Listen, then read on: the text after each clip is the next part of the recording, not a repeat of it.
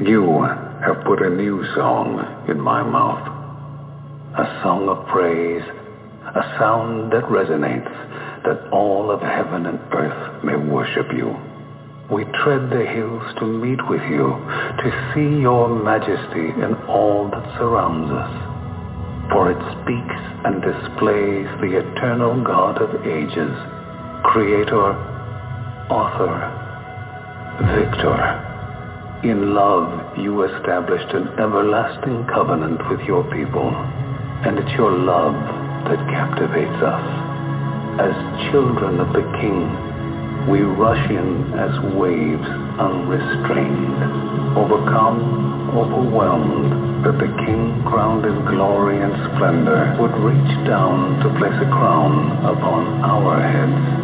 So we raise our banner, the banner we boldly stand under, the banner of Jesus Christ. From dusk to dawn, from age to age, your praise resounds in all the earth. Deliverer, Redeemer, ruler of an everlasting kingdom that cannot be shaken. We trust in the name of Christ Jesus, the only King, forever.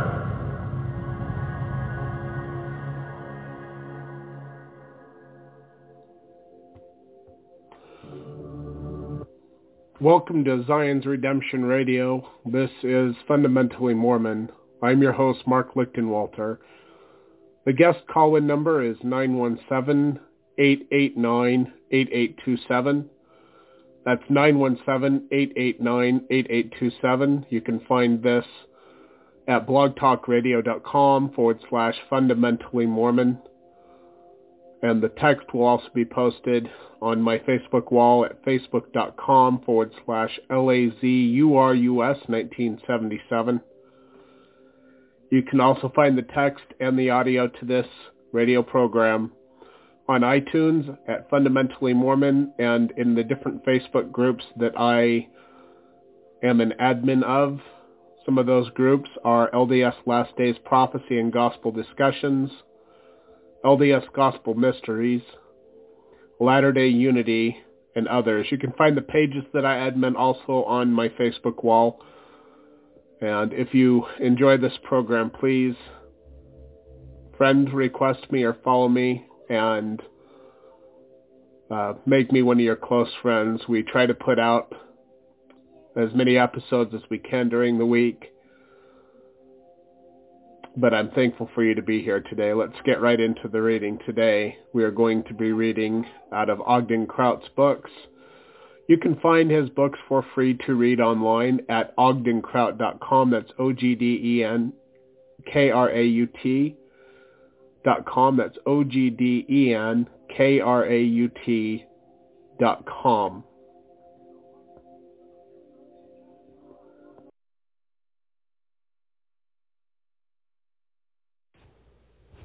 Welcome to the program today. This is Zion's Redemption Radio Network, or Fundamentally Mormon. Guest call-in number is 917-889-8827. Today we're going to be reading the Missouri Miscarriage, Chapter 6 of the United Order, pages 70 to 84, and I'll just get right into this reading right now. I received by a heavenly vision a commandment in June following to take my journey to the western boundaries of the state of Missouri and there designate the very spot which was to be the central place for the commencement of the gathering together of those who embrace the fullness of the everlasting gospel. Joseph Smith, Teachings of the Prophet Joseph Smith, page 79. While the saints in Kirtland were attempting to live a united order, the Lord gave a revelation concerning the land of promise which would have no curse when the Lord cometh. The place had not been revealed, but if they would gather to Ohio, they would be informed of this Zion. Later it was revealed that the new Jerusalem, or the Holy City, the capital of the government of God, would be located in Jackson County, Missouri. The Lord also revealed that this Zion could not be established except by obedience to the law of consecration. Another united order was attempted in Missouri, and the prophet Joseph Smith dedicated a site for the Temple of the New Jerusalem at Independence, Missouri. See Doctrine and Covenants, section 58, verses 61 through 74. The saints began to move en masse into Missouri, where land was purchased for $1.25 an acre. Many began consecrating their property to receive their stewardship. Here the city of Zion should be built. Not only was it the site for the gathering, it was also revealed as a location of the Garden of Eden. Actually, that's not true. It was not revealed as the site for the Garden of Eden.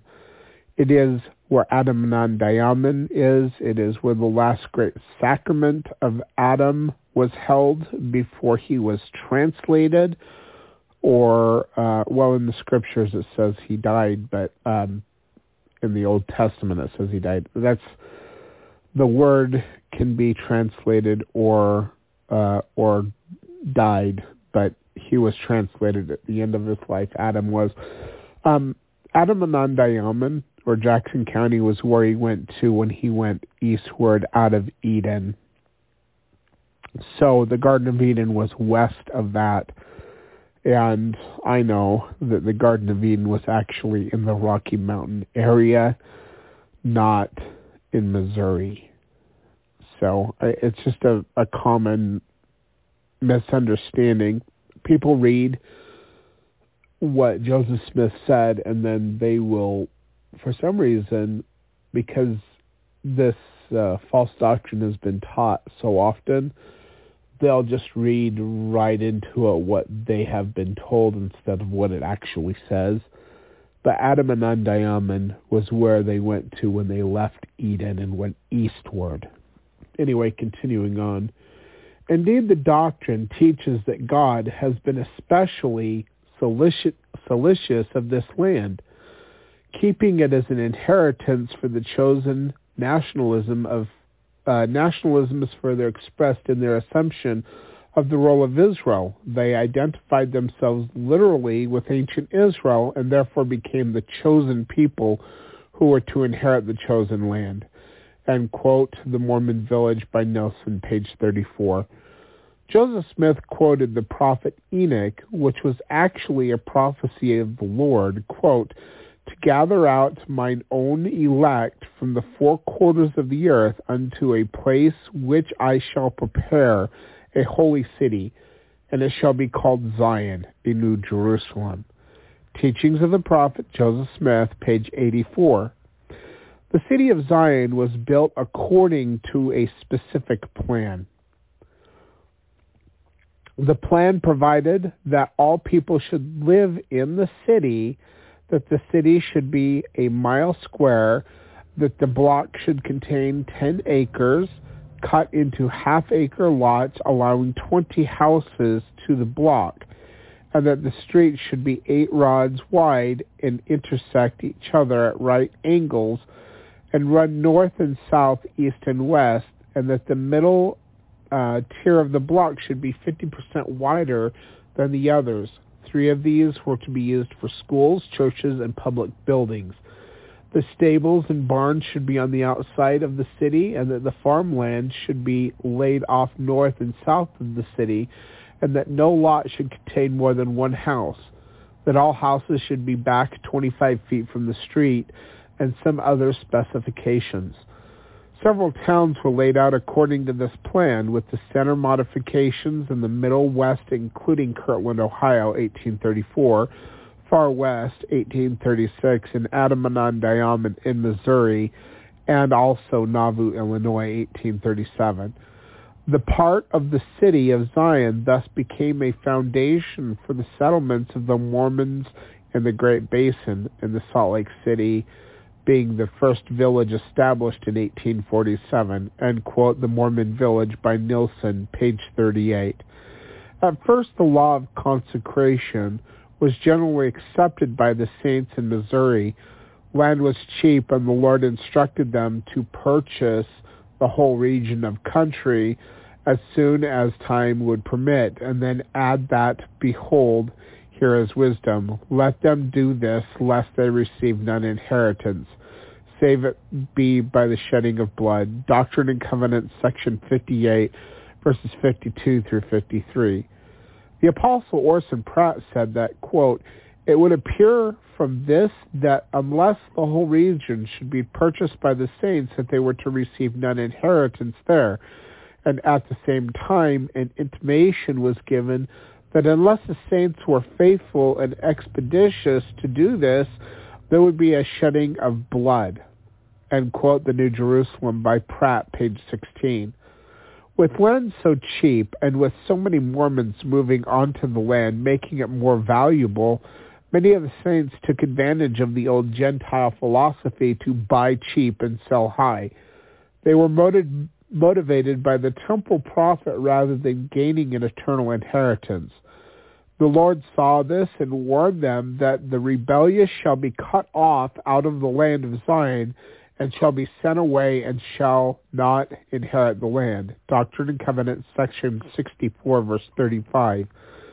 Because he decreed that my law shall be kept on this land, Doctrine and Covenants, section 58, verse 19, the prophet Joseph Smith wrote a letter to the saints in Missouri and warned them also that if Zion will not purify herself so as to be approved of in all things in his sight, he will seek another people.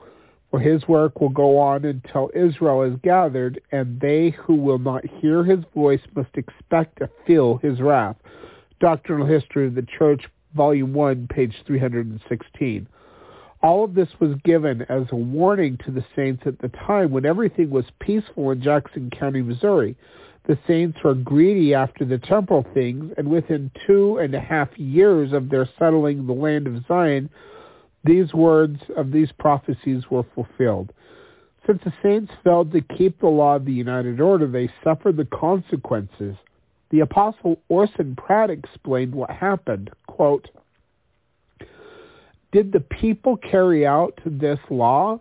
Why? Because they had imbibed in the notion which had prevailed among the people of the whole earth, and these notions were in direct opposition to the order of heaven. The notion and traditions of the world were that every man must be for himself and every family for themselves, and they must labor with all their might, mind, and strength to gain all they possess, all they possibly could gain." Hold on here. "And use only for themselves their generations after them, caring nothing about all of their neighbors. These traditions had been instilled into our minds, and we were too full of covetousness and false notions about property to carry out the law of God. And hence many, when they came up to Zion, looked abroad upon the beautiful rich soil and the excellent groves of timber and the fine prairies and meadows with springs breaking forth in numerous places, as they do in Jackson County, and their souls lusted after these things. And the rich men said, No, I will not consecrate my property. I will go to the general land office and purchase for myself, and I will buy largely in order that I may sell to my poor brethren. When they come up here, I will buy land and speculate upon it and make my fortune." That was the feeling which existed in the hearts of some of the Latter-day Saints. End quote, Journal of Discourses, Volume 16, page 5. It would have been well for the saints to have considered the admonition of Paul, who said, quote, "For we brought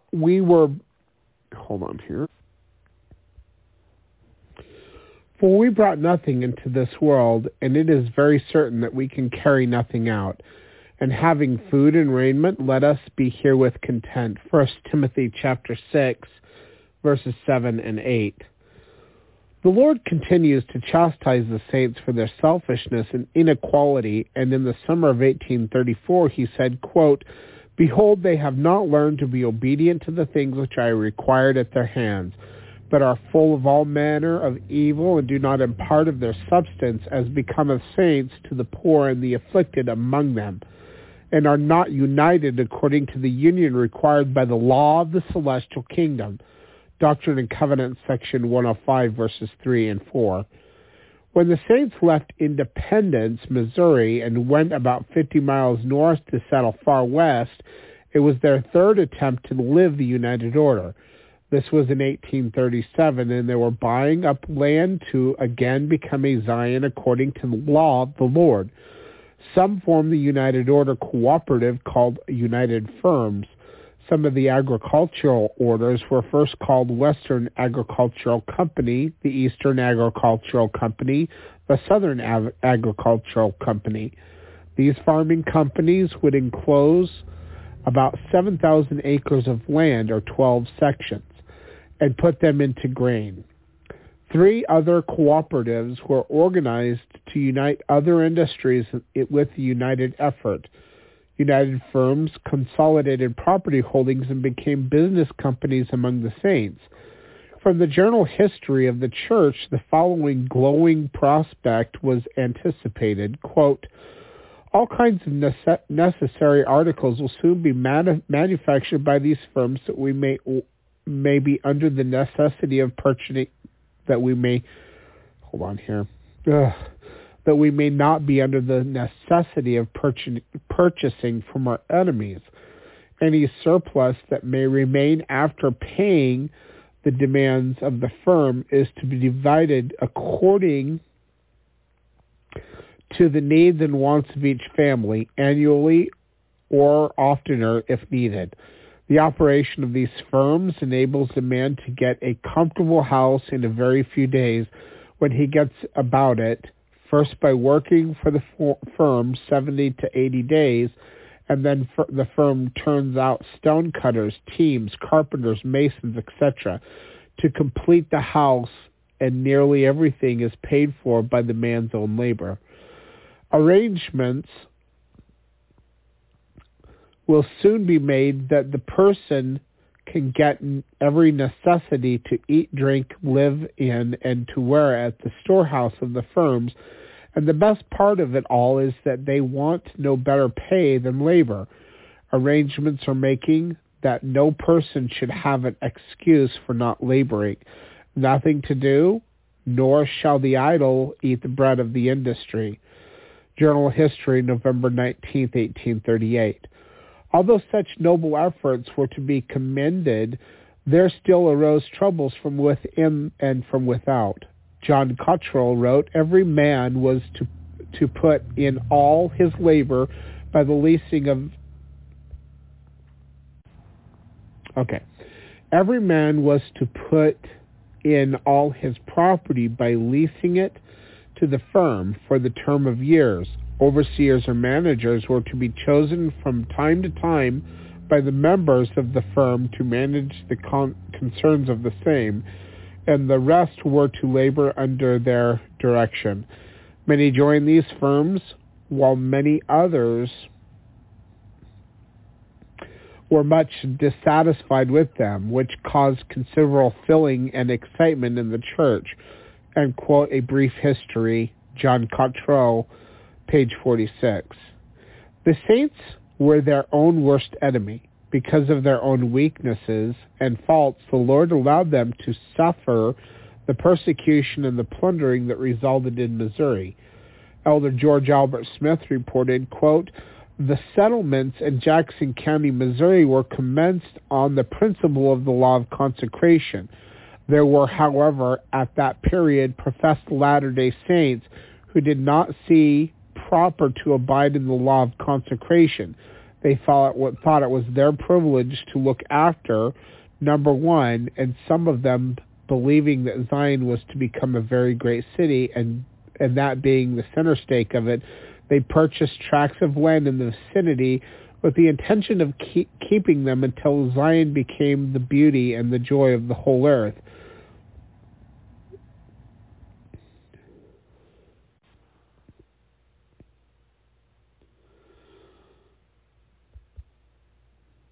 When they thought they could sell their lands and make themselves very rich. It was probably owing to this, in part, that the Lord suffered the enemies of Zion to arise against her. End quote.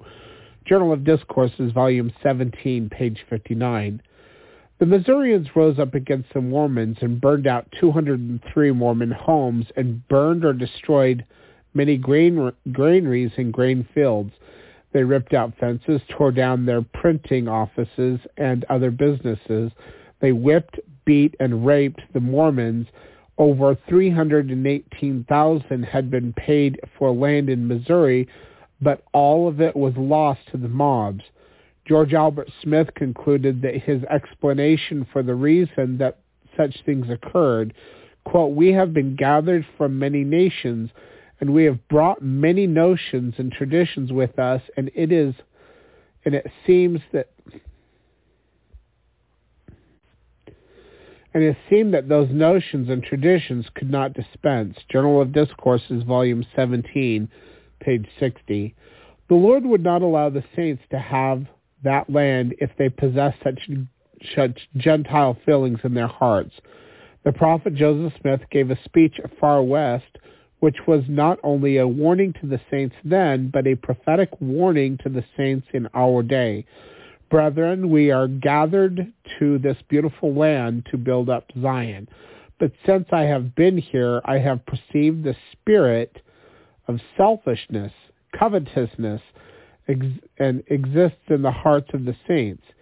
Here are those beginning to spread out, buying up all the land that they are able to, thinking that they will lay the foundation for themselves, only looking to their individual families.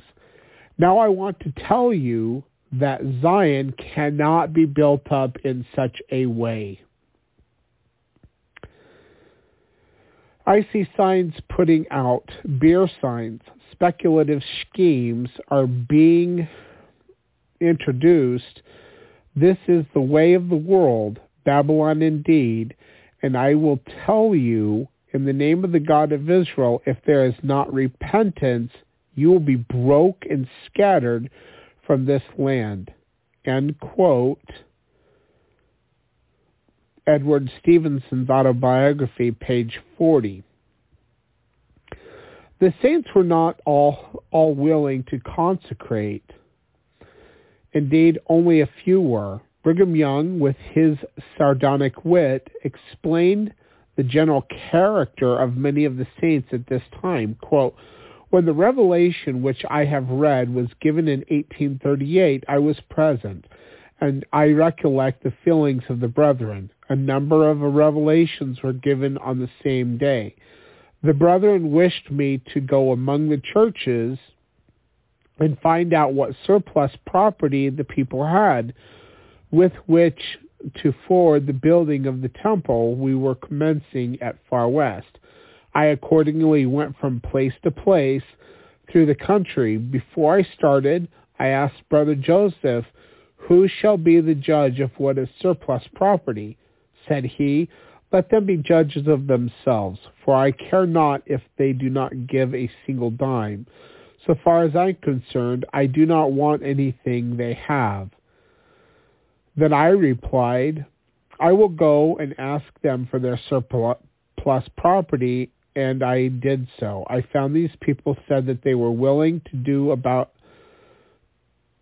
as they were counseled, but upon asking them about their surplus property, most of the men who own the land and cattle would say, 'I have got so many hundreds of acres of land, and I have got so many boys, and I want each one of them to have 80 acres. Therefore, this is not surplus property.' And again, 'I have got so many girls, and I do not believe I shall be able to give them more than 40 acres each.' 'Well, you have got 200 or 300 acres left.' 'Yes, but I have a brother-in-law coming on, and he will depend on me for a living. My wife's nephew is also coming on. He is poor, and he shall have to furnish him a farm after he arrives here. I would go on to the next one, and he would have more land and cattle than he could make use of to advantage. It is a laughable idea, but it is nevertheless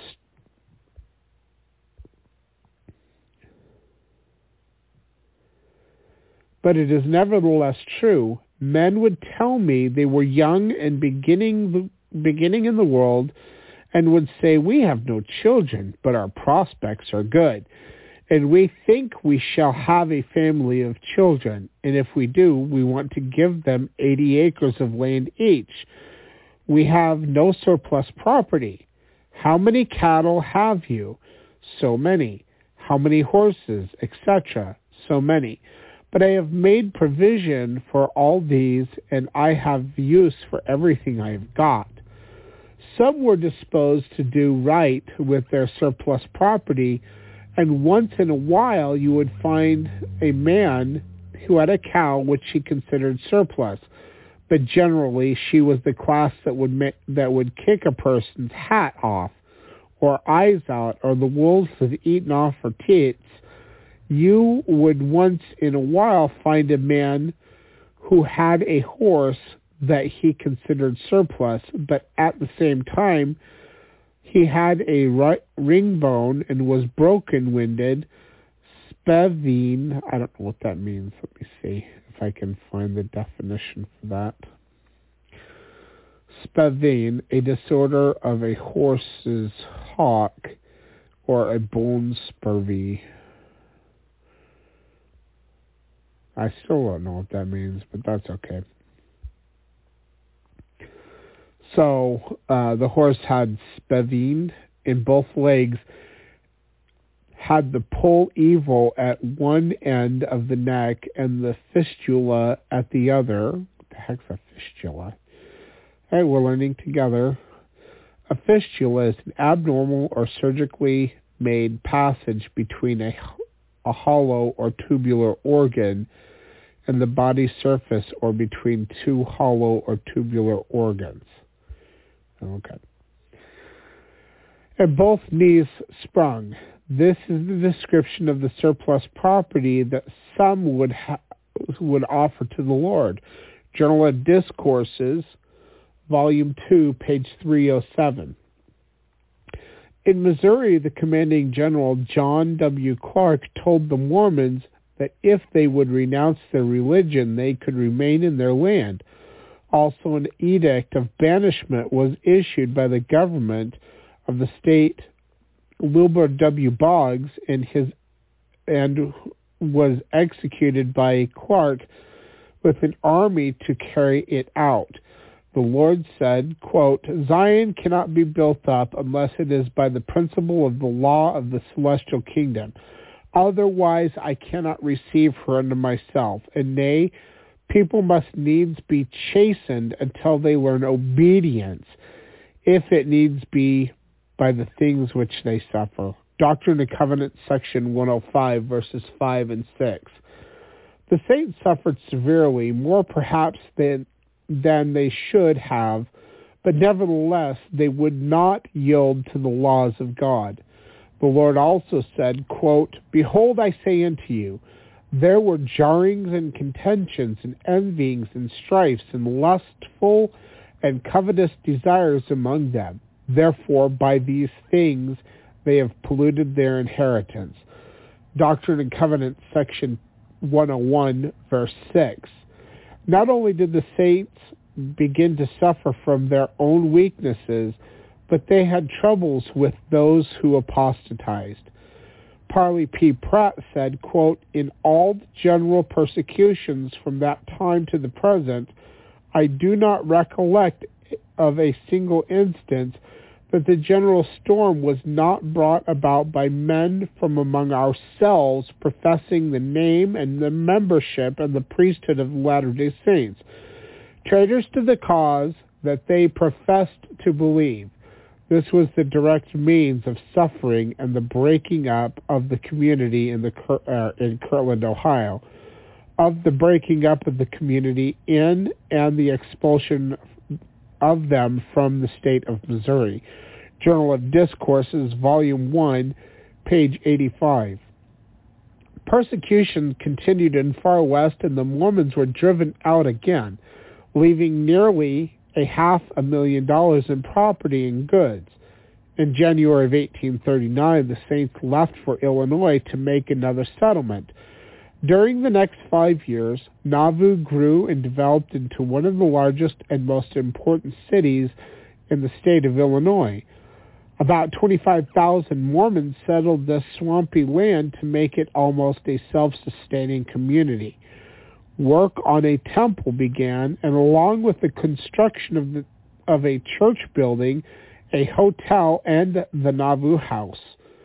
In Nauvoo, the church began the organization of the Nauvoo Agricultural and Manufacturing Society, a joint stock system of ownership. In 2 years, the city had a tool factory, foundry, flour mill, sawmill, and a steamboat. Church members were required to individually contribute 1/10 of their possessions and 1/10 of their annual increase.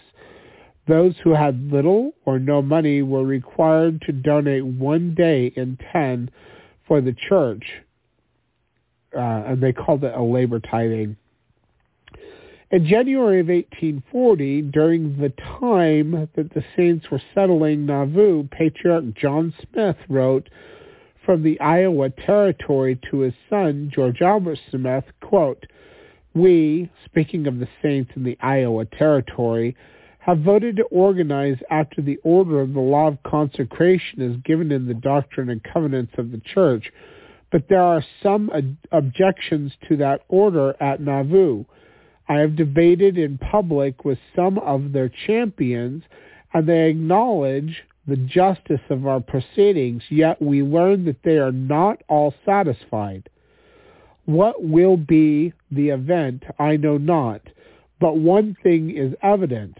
His Satanic Majesty has been trotting across the river back and forth all winter to prevent the saints from keeping the law of the Lord, and many are led by the Spirit and seem to love to have it so."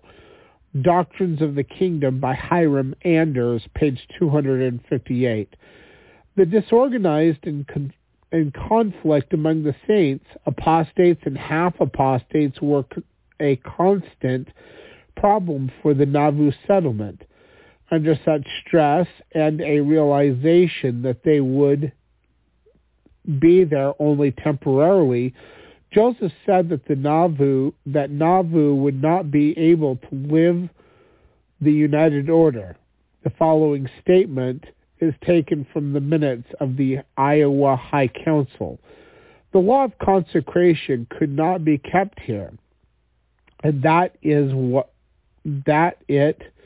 was the will of the Lord that we should desist from trying to keep it, and if persisted in, if it would produce a perfect defeat of its objects, and that he assumed that the whole responsibility of not keeping it until proposed by himself. Doctrinal History of the Church, Volume 4, pages 93 and 94.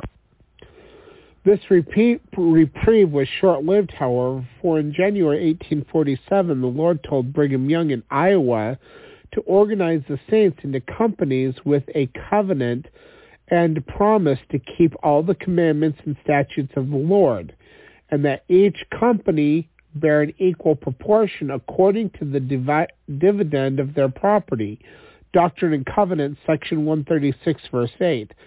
However, many years later, some of the apostles and saints throughout the thought that the law of the United Order had been again suspended, replaced, or revoked. And that's really weird because God never abrogates and does away with anything that he commands, especially if it's eternal. How can he? Because it's eternal and it's the law of God in heaven. So in order to build Zion, we have to live the law of God on earth. Anyway, continuing on, Orson Pratt also held to the idea that the Lord had revoked it in ancient times, and he had done so in our day. Journal of Discourses, Volume 16, verse 5. However, when he finished his sermon, Brigham Young arose and said that the Lord Almighty has not the least object in our world to our entering into a united order of Enoch. I will stand between the people and all harm in this. Journal of Discourses, Volume 16, page 8. The Lord never prevented any man from living the gospel when they were worthy. How similar the law of the United Order is to the law of plural marriage. Some of Joseph's high council, several apostles, and the majority of the saints could not accept either of these doctrines. Both are laws which only a few are worthy and willing to obey. Because the saints failed to keep the commandments of the Lord, they were forced more than once to leave their homes, their lands, and their temples. Now they had to leave the United States to wander in the desert wilderness to try again to live the gospel and the way the Lord had revealed it. So that's the end of that chapter. The guest call-in number is 917-889-8827. If we have any callers, they can call now. Push 1 if you want to come on the air, and I'll bring you into the call screening room and ask you what your question or comment is, and then I will answer it after I'm done reading this preview. If we don't have any calls, then we'll just go forth with the music for the end of the show. So the next program we're going to be covering Chapter 7 of United Order, starting on page 85, Israel's Journey in the Wilderness.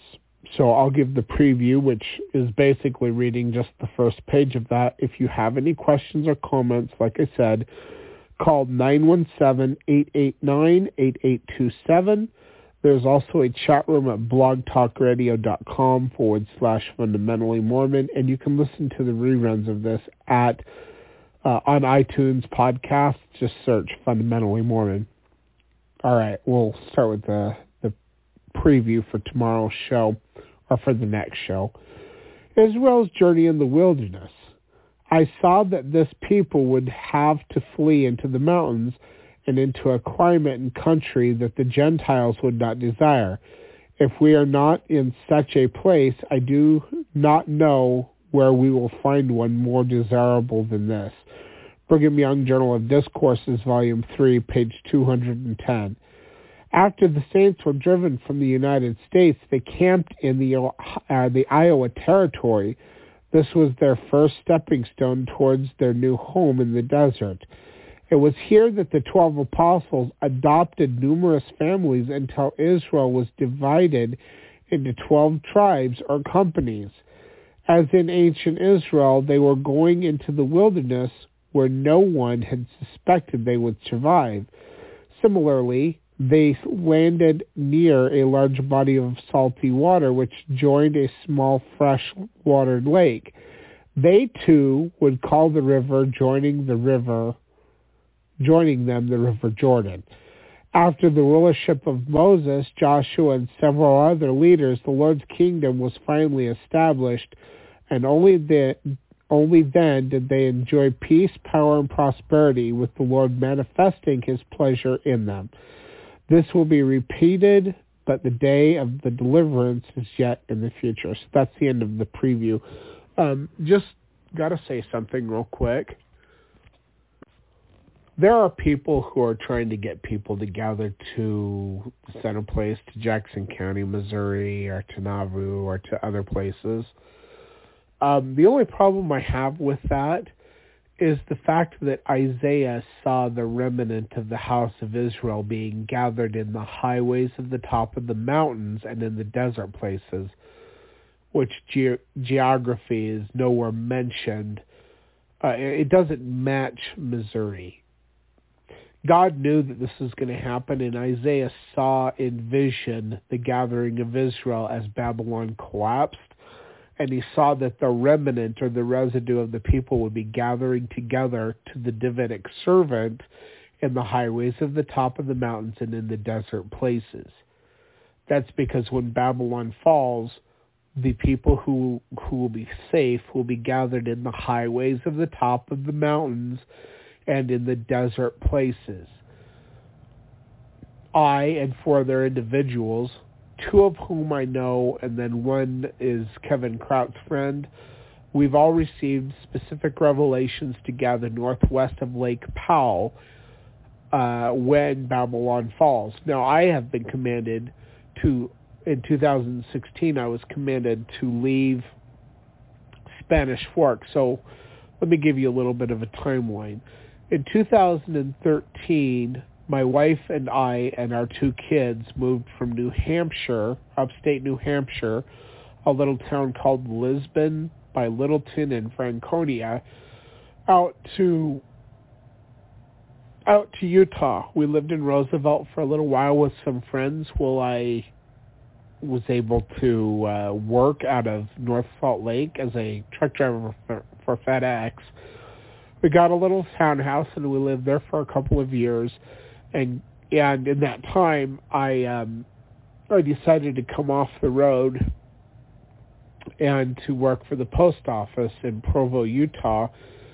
And my job was to take the mail from Provo, Utah, the Postal Service distribution center there on East Bay, and drive it down to Price, Utah, and in Carbon. And I delivered all the mail for Carbon County to Price, Utah. And then I unloaded my semi-truck and I loaded it on a box truck to deliver the rest of the mail to Emery County. Now, sometimes I would go on a route on the weekends down to Moab and Monticello and all of that down there. But for the most part, my job was to deliver the mail to Carbon and Emery counties. Well, in 2016, God commanded me to leave Spanish Fork, Utah, and to move to Emery County and to wait there. And God told me to let other people know that they needed to leave the populated areas and to gather to Emery County, Utah. Now, only one person, well, actually, nobody listened to me. However, my mother did leave populated areas, and she moved down to Fairview, which is on the other side of the mountain, but not to Emery County. And then I had another friend who left Provo, and he moved down to Sunnyside, which is in Carbon, which is closer, I guess, but it still wasn't Emery County. So nobody really listened to the revelation that God gave me on moving to Emery County. However, God told me to warn all people to leave the populated areas and to move to Emery County, Utah as a gathering place. He also told me to remain where I'm at in Emery County until the time became too dangerous to remain, and then to go down the highways at the top of the mountains into a place northwest of Lake Powell, which is Escalante National Forest, I guess. I don't even know if you could call it a forest. And he gave me a very specific place to gather to, which I will not name just out on the air. But he told Kevin Kraut, and I actually told Kevin Kraut, I was like, God told me to do this. And he said, oh, well, God told me to do that too. And I know of another individual who received the same revelation. And then I was talking to Eugene Richardson, who is also one of my friends, and he told me that he received the same revelation, but he wasn't specific about where exactly he should gather to, and he thought Bullfrog, Utah would be a good area, but he wasn't sure.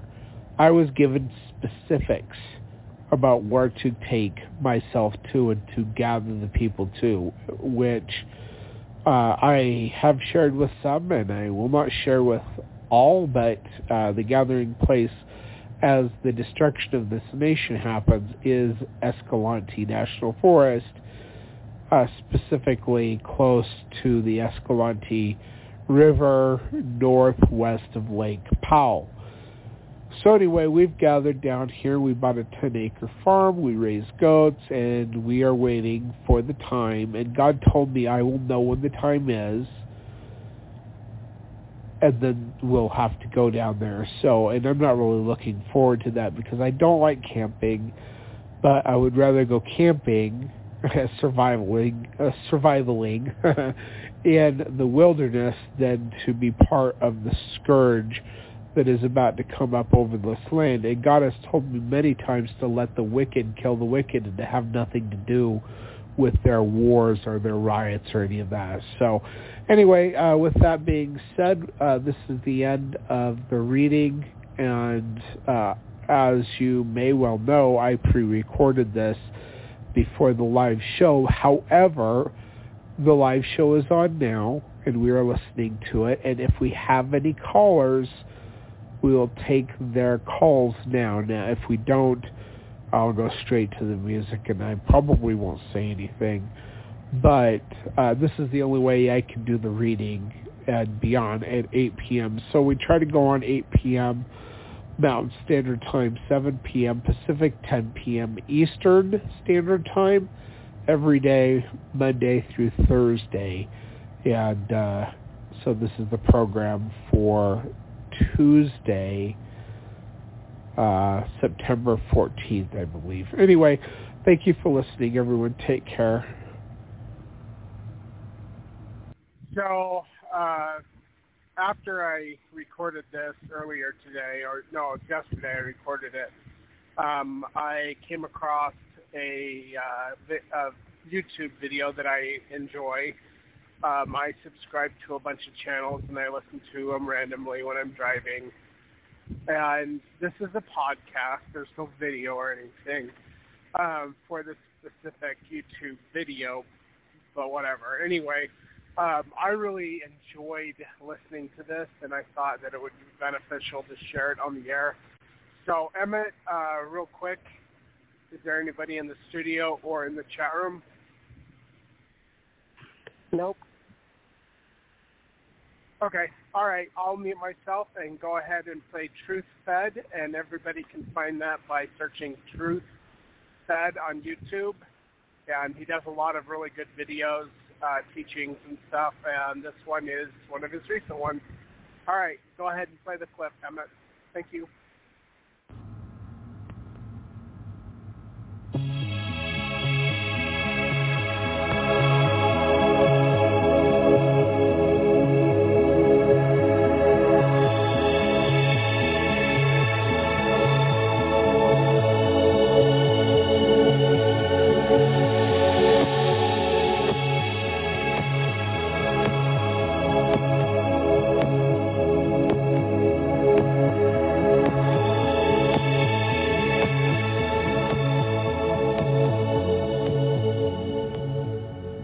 That overcometh shall inherit all things, and I will be his God, and he shall be my son. But the fearful and unbelieving, and the abominable, and murderers, and whoremongers, and sorcerers, and idolaters, and all liars shall have their part in the lake which burneth with fire and brimstone, which is the second death.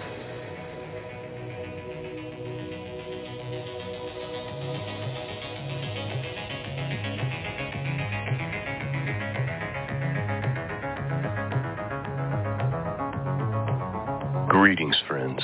Welcome back to the broadcast. I'm Sean, your host. Website can be found at scriptureandprophecy.com. Well, this morning, I'm not really sure where I'm actually going with our message for this morning, but there's been some things for the last day, 24 hours or so, that I just been thoughts that have just been coming into my mind and into my heart, and things that I want to talk about. And so I've got several windows pulled up on my computer, and we're just going to work through some scriptures today, most of which is actually going to come out of the book of Revelation. I do know what I think the general theme of today's conversation is going to be, and that is that you reap what you sow. You reap what you sow. God is a God of balances. He is a God of justice, a God of measurement. You reap what you sow. Let me start with Ecclesiastes, because I want to start with this theme that I've been kind of going on for the last 2 years, really since the chaos that we are currently dealing with started. And we've seen the nefariousness of it, the wickedness of it, the evilness of it. And I've talked about how, hey, these people that have done this, to humanity, that have done this to the world, what they've got coming is going to be terrible. And in fact, the ditches that they've dug to put us in, they themselves are going into them. Here's what it says in Ecclesiastes, one of the books of wisdom that we've covered in the past. It says this, verse 8, chapter 10, "He that diggeth a pit shall fall into it, and whosoever breaketh a hedge, a serpent shall bite him." It's this idea that you're going to get what's coming to you, and when you do these evil things, like you premeditate these evil plans, especially when you're premeditating evil plans for God's people, you've got it coming to you. And so my goal this morning is to give you some encouragement, and also to challenge you in some areas. There's some things I might say today that are going to offend some people, but that's nothing new. God is a God of balances. And you reap what you sow. Galatians chapter 6, verse 7 and 8. By the way, here's a great memory verse. If you've thought about, hey, I want to start memorizing Scripture, here's a great one to start with because it's easy. Galatians 6, 7, 8. Galatians 6, 7, 8, which says, "Be not deceived. God is not mocked. For whatsoever a man soweth, that shall he also reap. For he that soweth in his flesh shall of the flesh reap corruption. But he that soweth to the Spirit shall reap the Spirit, shall of the Spirit reap life everlasting." Galatians 6, 7, "Be not deceived. God is not mocked." God is not mocked. These people who have done what they have done, who've conjured up all this stuff, who perpetuate lies through the television, who poison and murder, this ditch that they've dug, they're going into it. They're going into it. Again, God is a God of balances, and he's a God of scales and precision. We're going to read Revelation 18 about Mystery Babylon, because I'm going to continue to make this point, but I want to start with, remember in the book of Daniel, when judgment came to Babylon, and the famous story of the hand writing on the wall, right? In Daniel chapter 5, verses 25 through 27, it says, "And this is the writing that was written. Mene, tekel, upharsin." This is the interpretation of the thing. Mene, God hath numbered thy kingdom and finished it. Tekel, thou art weighed in the balances and are found wanting. I don't have the scripture in front of me, but when God's talking about how he's going to send the Israelites into Canaan and to rid the land of the Canaanites, he says, I'm paraphrasing, I've been waiting for the fullness of their sin to come in. Right? God has a measurement. Think of it like a cup. When the cup is full, he takes that full of sin, full of iniquity, full of evil. He takes that cup that the people have been filling up and storing up, and then he dumps it right back on top of them. All the things that they had stored up, all the evil that they had done comes crashing back on them fourfold, tenfold. The perfect example and the most relevant example to the time that we're living in is dealing with Mystery Babylon. So when we go to Revelation 18, let's just start reading it. It says, "And after these things, I saw another angel come down from heaven, having great power, and the earth was lightened with his glory. And he cried mightily with a strong voice, saying, Babylon the Great is fallen, and has become the habitation of devils, the hold of every foul spirit, and a cage of every unclean and hateful bird. For all the nations have drunk the wine of the wrath of her fornication, and the kings of the earth have committed fornication with her, and the merchants of the earth are waxed rich through her abundance and of her delicacies." And I heard another voice from heaven saying, "Come out of her, my people, that ye be not partakers of her sins, that ye receive not of her plagues. For her sins have reached unto heaven." Here's the part I'm getting at. We're talking about how God measures it, how when it's full, when the iniquity's full, then the judgment comes. And the judgment is the very thing that they did to others, that they stored up. For her sins have reached to heaven, and God hath remembered her iniquities. Verse 6, reward her even as she rewarded you, and double unto her double according to her works. In the cup which she hath filled, fill to her double. It's a reaping of what you've sown. Mystery Babylon is going to be annihilated with the very evils that they poured out, that Babylon poured out on the world. Verse 7, here's more description. How much she hath glorified herself and lived deliciously. So much torment and sorrow give her. For she saith in her heart, I sit as a queen, I am no widow, and I shall see no sorrow. Therefore shall her plagues come in one day, and mourning and famine, and she shall be utterly burned with fire. For strong is the Lord God who judges her. That judgment's coming in one day. Just one day, boom. She's going to be burned with fire. And all the ways that she lived lavishly, right? Deliciously, lasciviously, the way that she just had all the abundance and wealth and riches at the expense of other nations around the world, at the expense of other peoples around the world, that's all coming back on her. That's all coming back on her. In the same way that she lived in luxury, that is the level of torment that she's going to receive. And one of the reasons is because she thinks to herself that nothing could ever happen. I sit as a queen, I am no widow, and I shall see no sorrow. This is why over the years I have speculated that Mystery Babylon could be the United States of America. The United States of America could be the new Rome of the end times. And there's so many, we're not going to dig into it today, but there's just so many ways that works. But there's other reasons to believe it's not. There's reasons to believe that it's literally the great city, which would be Jerusalem. Some think it's a revived Roman Empire. I think if we're going to go that route, America is the revived Roman Empire. Nevertheless, here's what we know.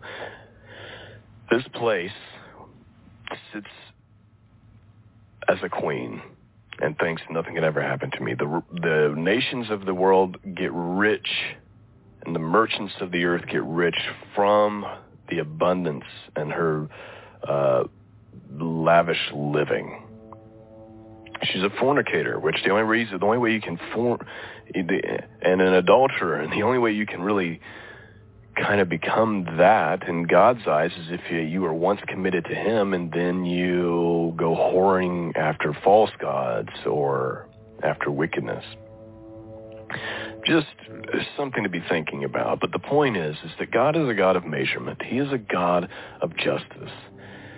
And so he's keeping tabs, and that cup is being filled.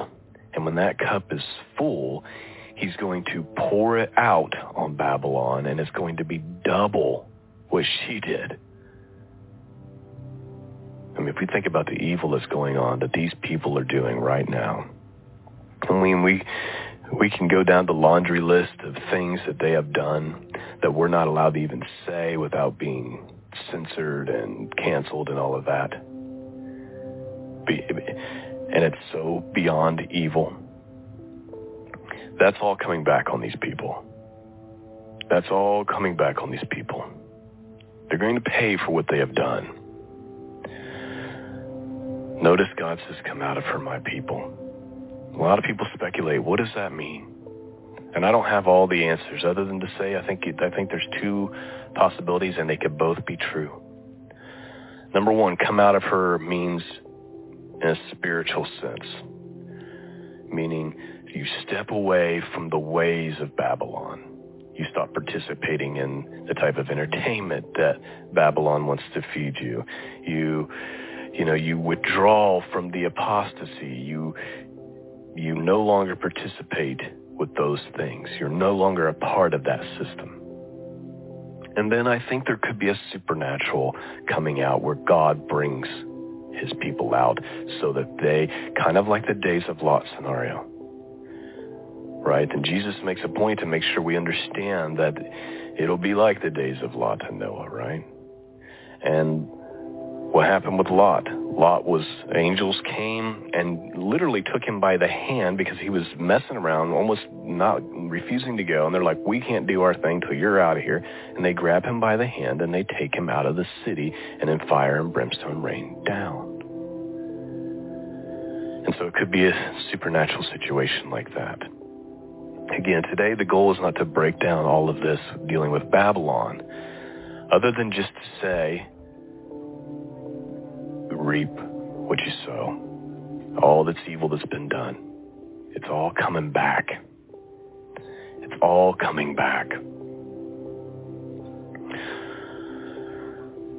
And then there's the final way that it's all coming back. When we start talking about eternal consequences, not only are they going to pay in this life, but they're going to pay for all eternity. And so we have two things that are going to happen. The righteous, those who mourn, those who have suffered this evil, they're going to and have trusted in Jesus, have trusted in Christ as their salvation. They are going into an eternal kingdom. And the others are going into a lake of fire. Now, because we've heard this forever, we've kind of grown numb to this, just how insanely terrible this is. It's unfathomable to think of literally being tormented, literally burning, that never ends. And worse, there's no hope that it ever ends. It never, ever ends. This is how serious it is. And people don't take their salvation seriously. And they don't understand how desperate the consequences really are. We're talking it never, ever ends.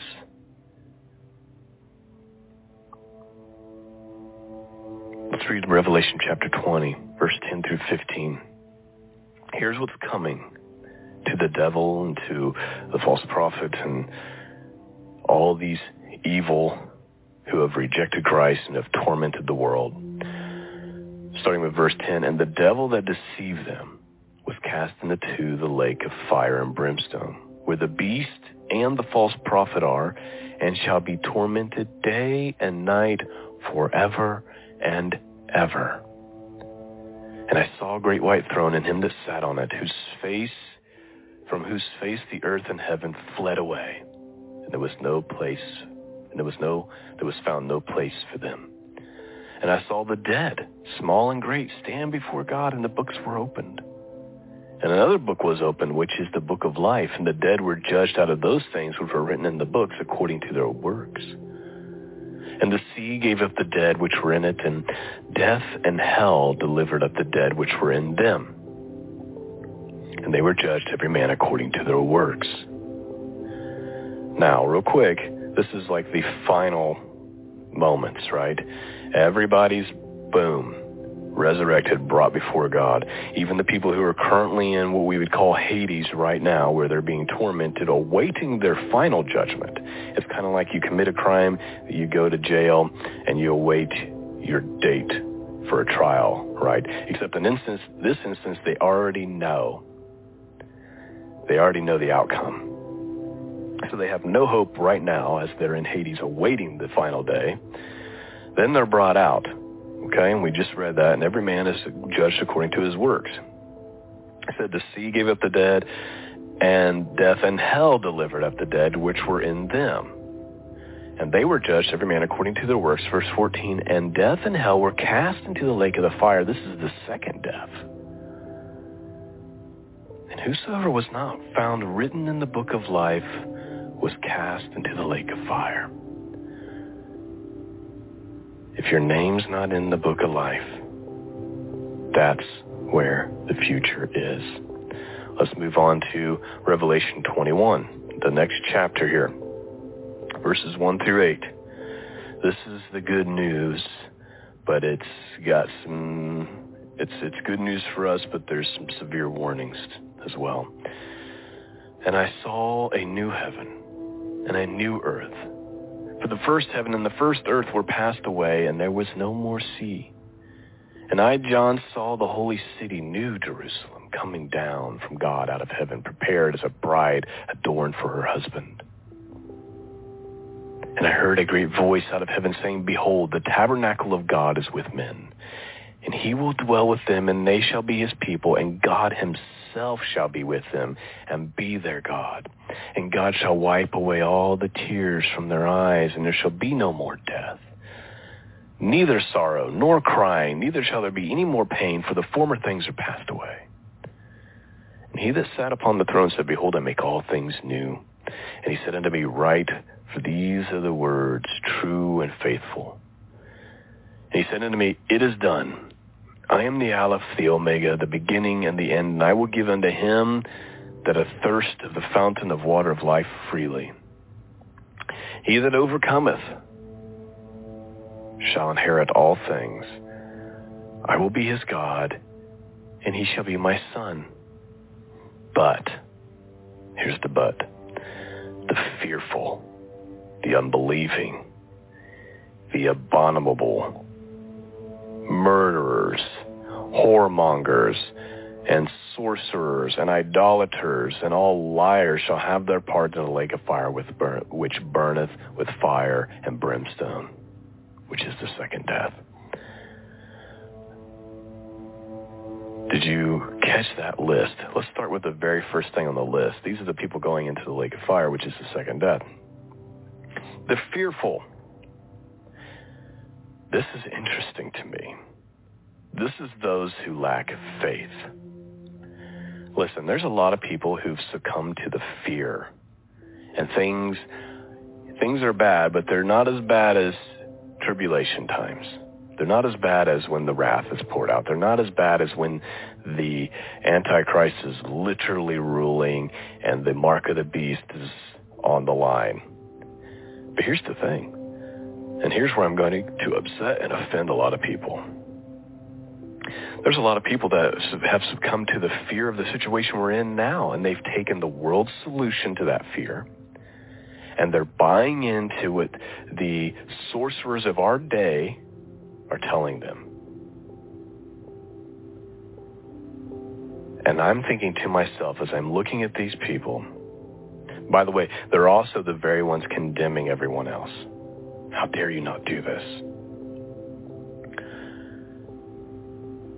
If you're unable to resist the fear of this day, and you're unable to resist taking the solutions this day because of peer pressure or because of whatever, how would you ever resist the mark of the beast? Seriously. Going back to Mystery Babylon, because I brought up sorcerers.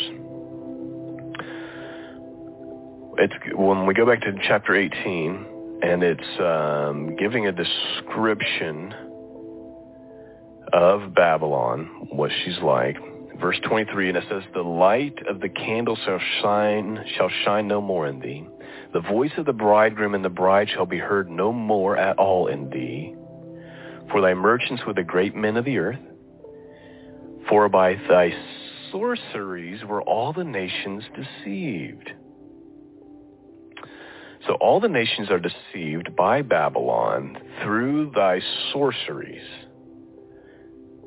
And as I've covered before, the word sorceries there is the Greek word pharmakia. That's where we get our word pharmaceutical. So if it's by the pharmaceuticals, if it's by the pharmakia that the nations are deceived, if that's what the sorcery is, then who are the sorcerers?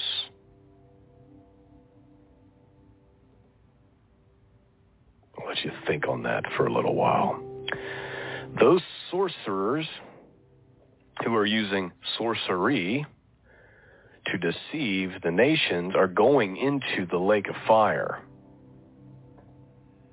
I mean, am I out of line here by making that connection? If the nations are deceived by sorceries, and that's the sin of Babylon, and it says here that the sorcerers are going into the lake of fire, which is the second death. Now listen, let me just make it clear what I'm not saying. I'm not saying if you've ever been afraid and made a mistake or made a decision out of fear and lack of faith that you're not saved. If you've trusted in Jesus, even if you are part of the problem, but you have trusted in Christ and you're saved. All those who believe upon his name, believe that he died for our sins, and then 3 days later God rose him from the dead, shall be saved. I'm talking about those godless people who are doing and bringing this evil upon the world. The sorcerers, the murderers, the whoremongers, the unbelieving. Notice it says the fearful and unbelieving. That's the same thing. You're fearful because you lack faith.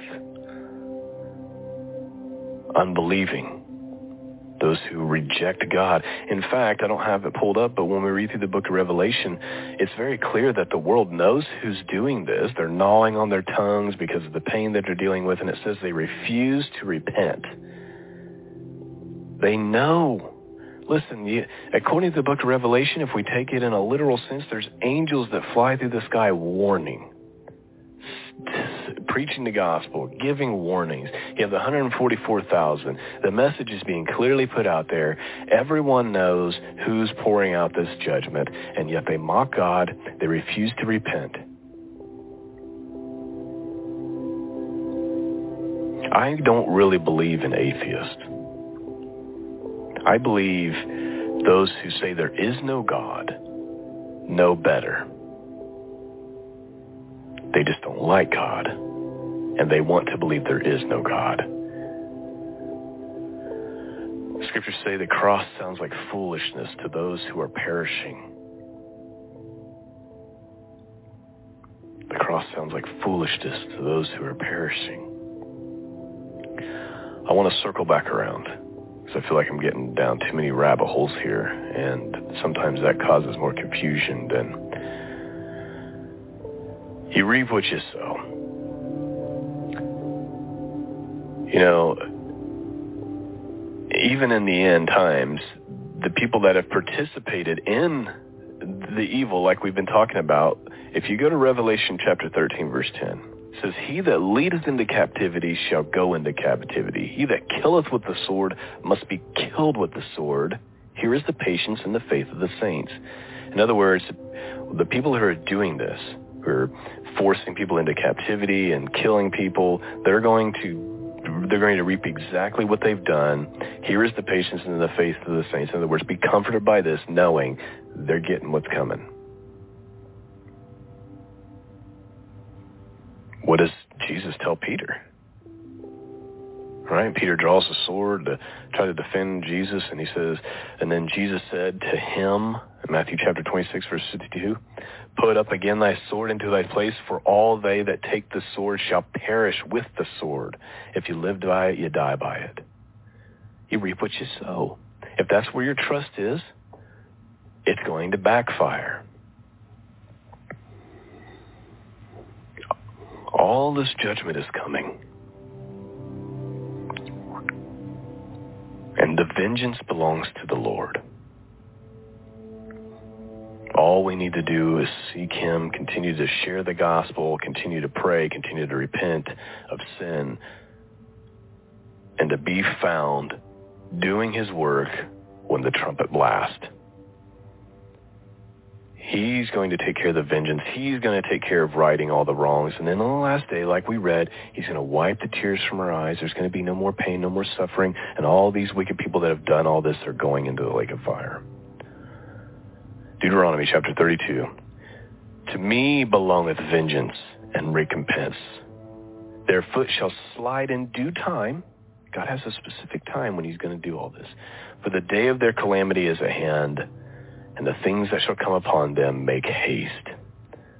Paul reminds us of this in chapter 12 of the book of Romans when he's telling us how we are to walk as Christians.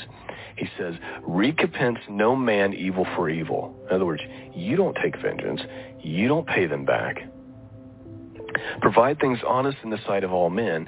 If it be possible, as much as it lieth with you, live peaceably with all men. In other words, as much as it relies on you, you do everything you can to be at peace.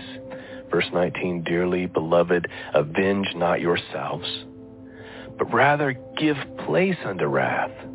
For it is written, vengeance is mine, I will repay, saith the Lord.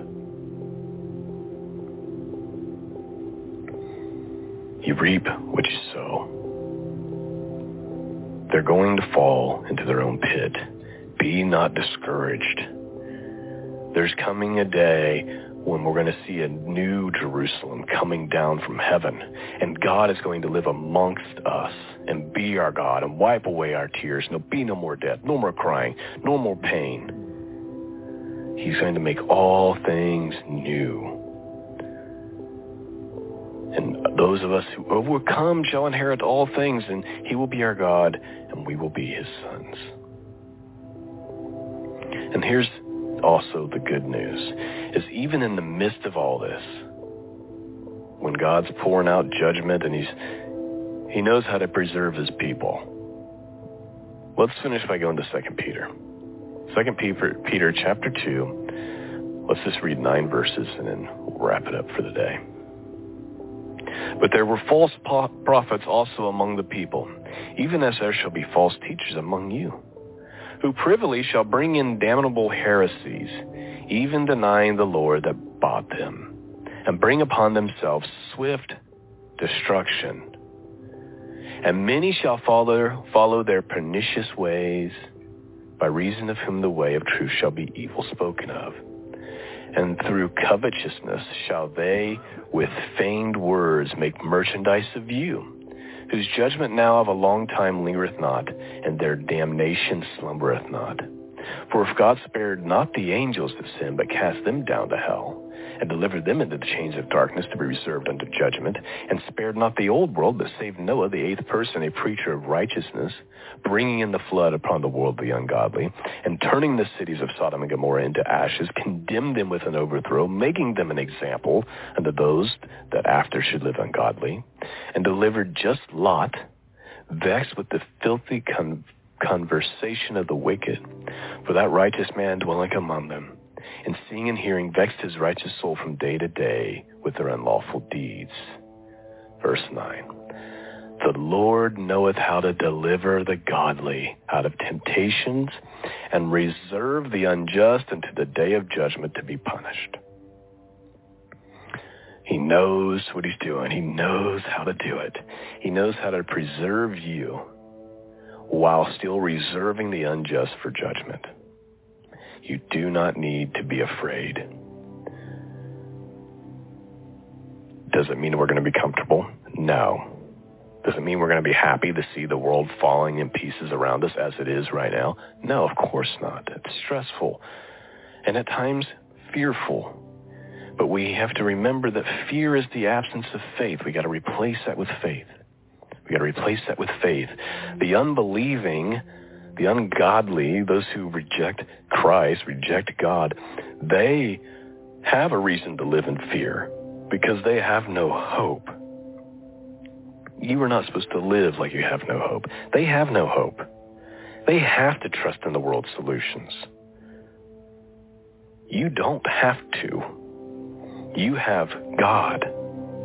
You don't have to be afraid all the time. They should be afraid. Because when this is all over, the unbelieving the liars, they're going into the lake of fire. You're going into New Jerusalem. So don't be afraid and stop stressing over these wicked people. Their day is coming. We're supposed to pray for them because they need the Lord. They really have no hope. Their future is horrible. What's coming for them is unthinkable. But not you. Not those of you who have trusted in Messiah. He that overcometh shall inherit all things, and I will be his God, and he shall be my son. But the fearful, the unbelieving, the abominable, and the murderers, and the whoremongers, and the sorcerers, and the idolaters, and all liars shall have their part in the lake of fire which burneth with fire and brimstone, which is the second death. I hope you've been blessed this morning. I know that this was kind of a chaotic podcast, and I was kind of all over the place. I just had so many thoughts and things going on right now, but the whole point I was trying to make is that you don't need to be afraid. You reap what you sow. So sow righteousness, right? Just like we read from our Torah portion last week. Choose life. He told Moses told the people, I set before you life and death. Choose life. Choose life. Trust in Jesus. Let go. Take up your cross and follow him. This world has nothing for us. We're sojourners in a foreign land. We have a mission. Everybody's like, I don't know what my purpose is. Your purpose is to be the salt and the light to this world. Your purpose is to share the good news of Jesus. Your purpose is to walk that out in front of others so that they will see your good works and glorify God. That is your purpose.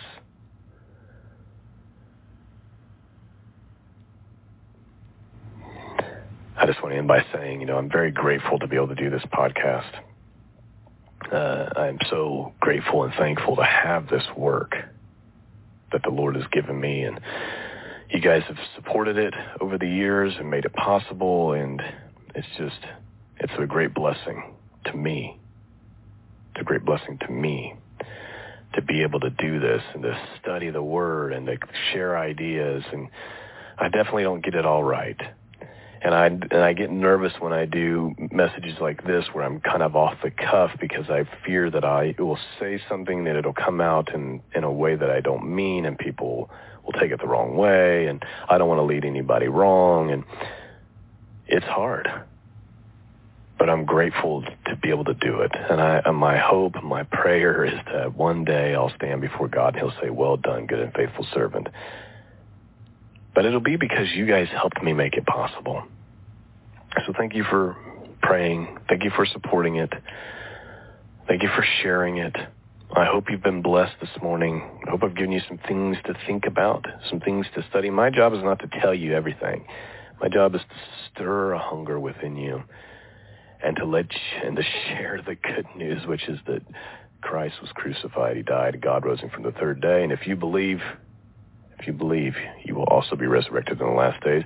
And you don't have to be afraid of what's coming, because you are not appointed to wrath. And God knows how to preserve the righteous out of temptation. That's what the scriptures say. And he's a God of justice and a God of balance. And the scales are found a little uneven, right? Things have been weighed in the balances and it's found wanting. We're at a place where I feel like because God is who he is, because he is a righteous and holy God, he's going to have to do something soon, because this is unsustainable. There has to be judgment, or there has to be revival, but God is going to have to do something because of who he is and because of his nature. And so I'm looking and hoping with expectation, waiting on the Lord. All right, I've rambled on enough. Thank you for listening. Peace and grace be with all of you. Until next time, God bless.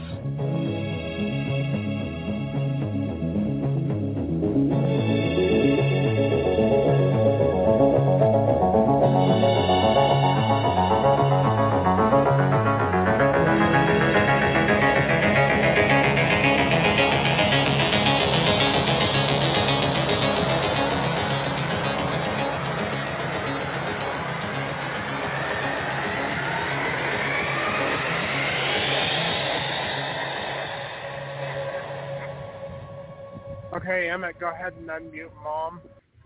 And tell me if we have anybody in the studio or in the chat room. Yeah, there's definitely. Oh, no one's in the studio or the chat room. Saying. Okay, you need to find that headset because it's really hard to hear you. Anyway, Mom, did you have anything to say before we end the program for tonight? I could do what you do and say, no, not really, but I do like, I'm sorry, I forgot his name already. The Truth Nut guy? Yeah. So I have him also as a friend on Facebook, and actually I think I follow him on, what is that, TikTok? I don't know. I'm not, like, on all the things, but I actually do like some of the things he says, and he has a different way of explaining things. So even though I didn't hear a ton of what you had put out there tonight, I was listening to all of his stuff because it's different and new. And so just so that the listening audience is listening and, understands. I've been married to my husband for 9 years, and a lot of things that he studies and that he talks about, I know because he talks to me about it. And then when he does new things, then I'm interested because I'm like, oh, it's new and it's different. But a lot of times I'm like, okay, I just have it on in the background, so I can help you and edit or whatever. But when you have new people that I haven't listened to, then I'm like, oh, I'm interested. So it sounds kind of funny, but yeah, I do like him. I like the way that he presents the material, and I think he's genuinely trying to do the work just like you are. So I appreciate him. Yeah. So do I. And I've been listening to this guy for years. And, he's got a lot of really good teachings. And endless list. Kind of like myself. Right? Yeah, when we do it every day for year after year after year, it tends to stack up. Well, we don't do it every day, but anyway, the only two things that I would say, I could say more, but the only two things that I would bring up is that a lot of people believe in the salvation of grace. And while it is by grace that we are saved, we are also judged for our works. And our works are following and keeping God's commandments. Can you hear me?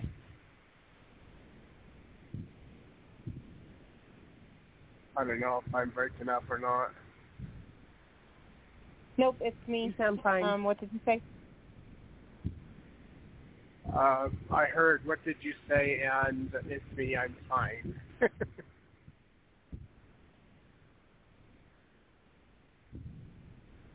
Hello?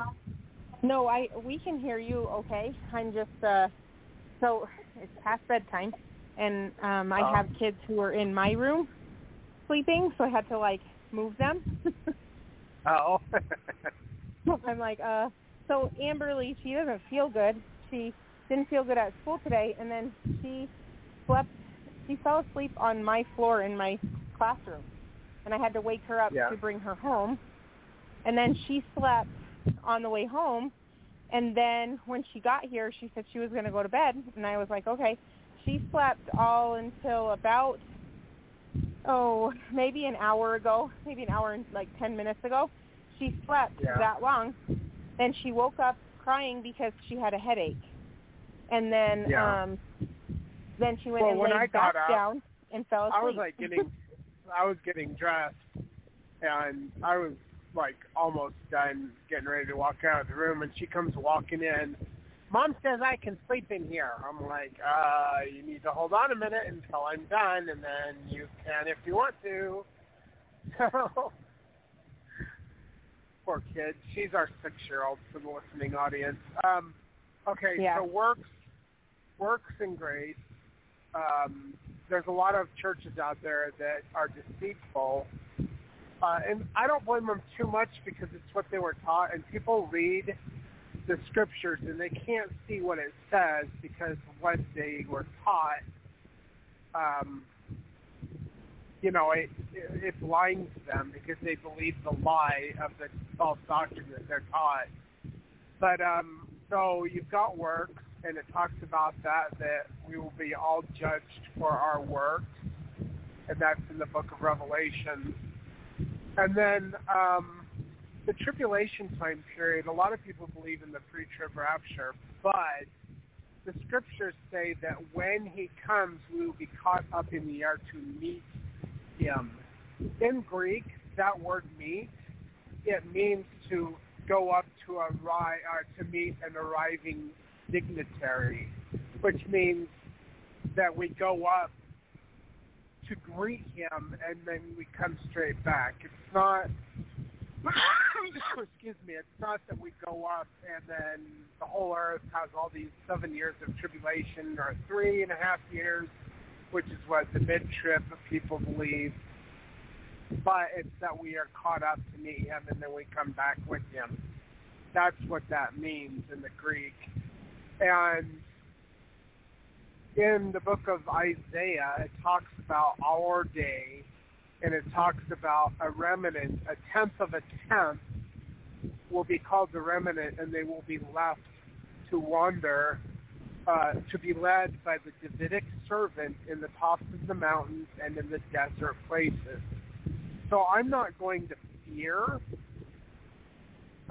this time that's coming, because I know God has created a spot which he created at the beginning of the creation of this earth, and it has been there the whole time for us to gather. And Isaiah saw us gathering in the highway at the top of the mountains and in the desert places, and that is Escalante National Monument for those who are interested. And anyway, so I am at the top of Barrow Hill, and I know I'm going to break up, so if there's anything else that you want to say, then go ahead. And if not, we can end the program and continue the music. But Kim, you know what you want to.